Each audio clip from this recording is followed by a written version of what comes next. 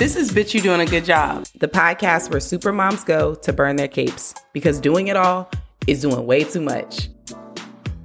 Welcome back to Destiny Ann, and last week we talked about how my mom passed away and how she was everything for everybody and very little for herself. But what I didn't tell you, kind of under the same notion, is that she was pretty much my daughter's mom. Like, she did everything for my daughter, from scheduling doctor's appointments to buying her clothes. I was there and I did a lot as a teen mom. I definitely did. But the bulk of the responsibility was on my mom. Like, I was in these streets, okay? I was at the club. I was with my friends. I was working multiple jobs. I was in college. So I was doing me. I was living my life. And my mom, who wanted to see everybody around her just happy and not stressed at the expense of her, of course, was like, I got it. I'll do it. That was my mom. That was her thing. I'll fix it. She was Olivia Pope before Olivia Pope. Okay. It was handled if it got in her hands. And so when she passed away, it was a lot for me, obviously, because my whole life was centered around this person pretty much doing everything for me. And then it was a lot for my daughter for the same exact reason. Put all of that on top of now I'm pretty much a new mom.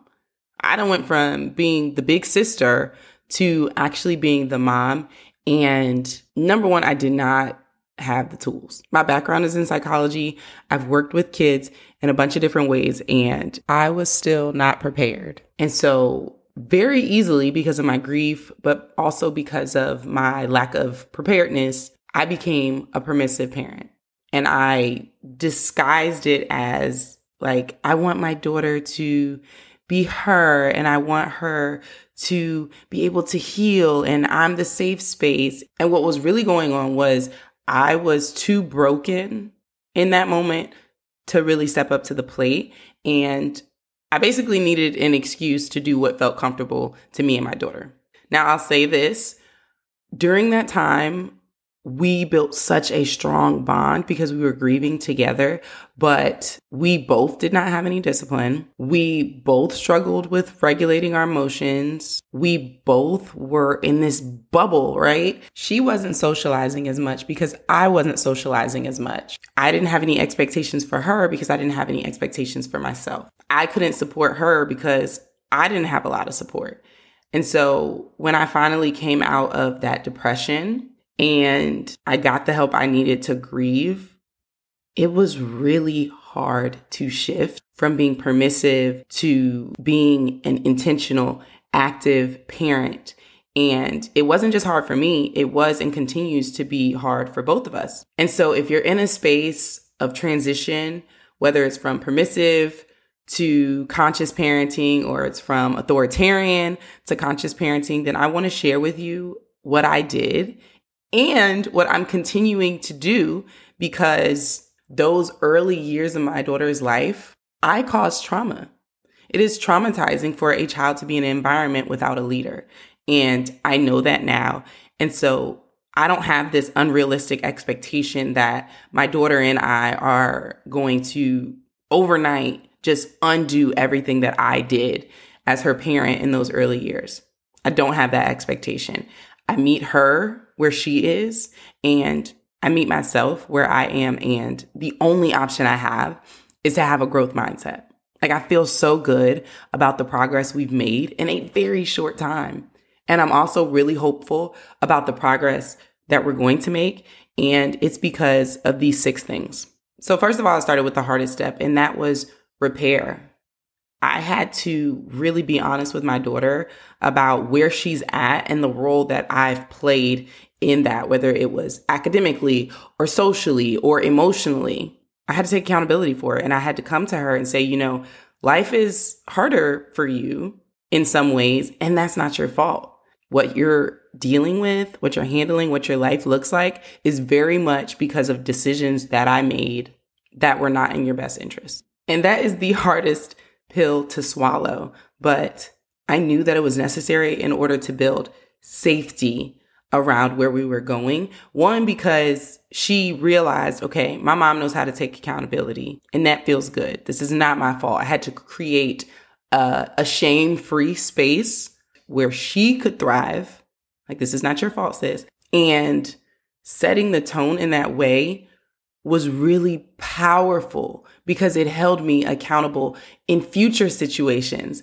When it's tough, when it's not working, when I'm struggling to, regulate my emotions or whatever, we are already on a foundation of, I made this bed and I need to do what I got to do in this moment. I need to find a tool. I need to find a resource. I need to have realistic expectations of her. And so I started with repair so that I could do that with intentionality. Number 2 is I had to examine my values and what really was important to me to see in her, to see in myself. And I sat down and I said, you know what? This is what's important to me. And this is what I'm going to build discipline around. But I think when our discipline comes from a place of trauma or a place of ego, that's when we move into, again, either permissive parenting or authoritarian parenting. And I didn't want to do that. So I sat down, I figured out my values and what was important to me, and I started to create discipline around those values. And let me tell you, this was a mess. She resisted. She pushed back so hard. And in many ways, she still pushes back. And in the beginning, I really struggled to stay on the discipline train because it was easier to do what I had always done, which was like, all right, fine, take the device. All right, fine, you don't have to go. All right, fine, you don't have to do this. And it was really hard to make that shift. So it was a lot of up and down. And if I'm being honest, even right now, we're still finding that groove. It's so much better than it was before. And we have so much discipline now. That's really weird for me to say when I look back on where we came from. But I had to get a lot of resources and I had to do what is the next step in this process, which was learn to regulate my emotions. I had so much anxiety when my daughter would get upset or throw a tantrum. And the easiest way for me to move that anxiety out of my body was to just give in. It was just to give in. And then there were moments where I would go on the complete opposite end because I'm like, no, I got to be disciplined. And I would, take something from her, or I would show my anger in ways that weren't appropriate, whether it was with my body language or my tone. And again, I want to say that these aren't things that don't happen anymore, but they're not as frequent because I have better regulation skills and I have more tools. I have therapy, I have breath work, I have coping skills in place so that I can stay firm on my boundaries and firm on discipline without disrespecting my daughter. And the other side of that is the next thing, which is validating her emotions. Remember, I said I have to have realistic expectations of my girl, okay? Developmentally, I stunted her. I know that. I stunted her academically. I stunted her emotionally. I stunted her in relationships. So I have to be able, when she's frustrated with a boundary, to look at her and say, I know this hurts. I know this is hurting her. I know this is frustrating her that she has to sit here in this tutoring lesson to get caught up with math. I can see why that would frustrate her. I'm not going to shame you because you're having a hard time. I'm not going to shame you because you're upset with me and because you're mad at me. And we'll definitely go into discipline and teaching in another episode. But in those moments where she's upset and she's frustrated, I kind of just let her have that. I really do. Now we come back after the fact and there is correction, there are boundaries, there is discipline. But in the moment, I look at her and I see the pain or the embarrassment or the anxiety beneath her behavior. And I allow her to move through it because her emotions are valid. They are so valid. And sometimes I just got to eat it in the moment because that's where we are. Like I said, that's the bed that I made. And I'm teaching her discipline. I'm teaching her emotional regulation. And I have to look at it from the standpoint of, yeah, you're this age, but developmentally, you still need my support. You still need my compassion. You still need me to show up for you with discipline, but in a way that still honors the process. And so where are we at? We got repair. We got figuring out our values, creating discipline around those values. learning to regulate our emotions, validating their emotions. And then lastly, which is the space that I'm in right now, is constantly checking in, reflecting on what is working, what isn't working. Am I staying true to my values? What does discipline look like lately? Am I going too far left? Am I going too far right? What is a flexible boundary, that needs to evolve based off where we're at in this journey? What is a non-negotiable boundary that is going to be the boundary always and forevermore? I need to keep checking in with this process so that I can show up as the best version of myself for her.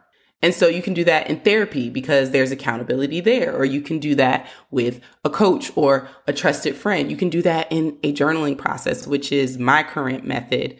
But it's really important to look at where you're at and consistently show up with repair and with intention so that tomorrow you're moving the needle point just a little bit in the right direction. Now, I wish I could tell you that this was some magic cure and that we are finally beyond the trauma that I experienced and the trauma that she experienced because of the trauma that I experienced.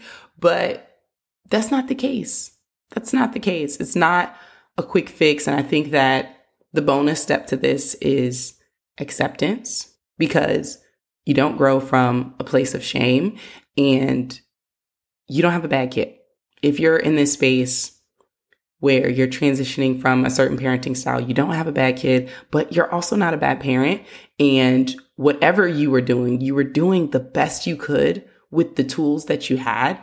And the only way that new tools are going to work and going to shift the culture in your home is if you accept your child.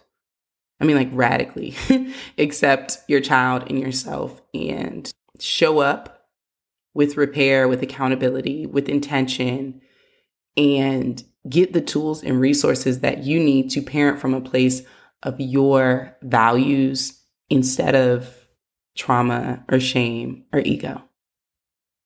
It's been real. It's been fun. And I'm so grateful to be sharing space with you.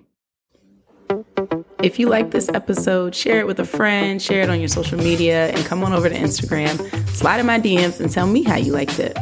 Until next time, bitch, you doing a good job.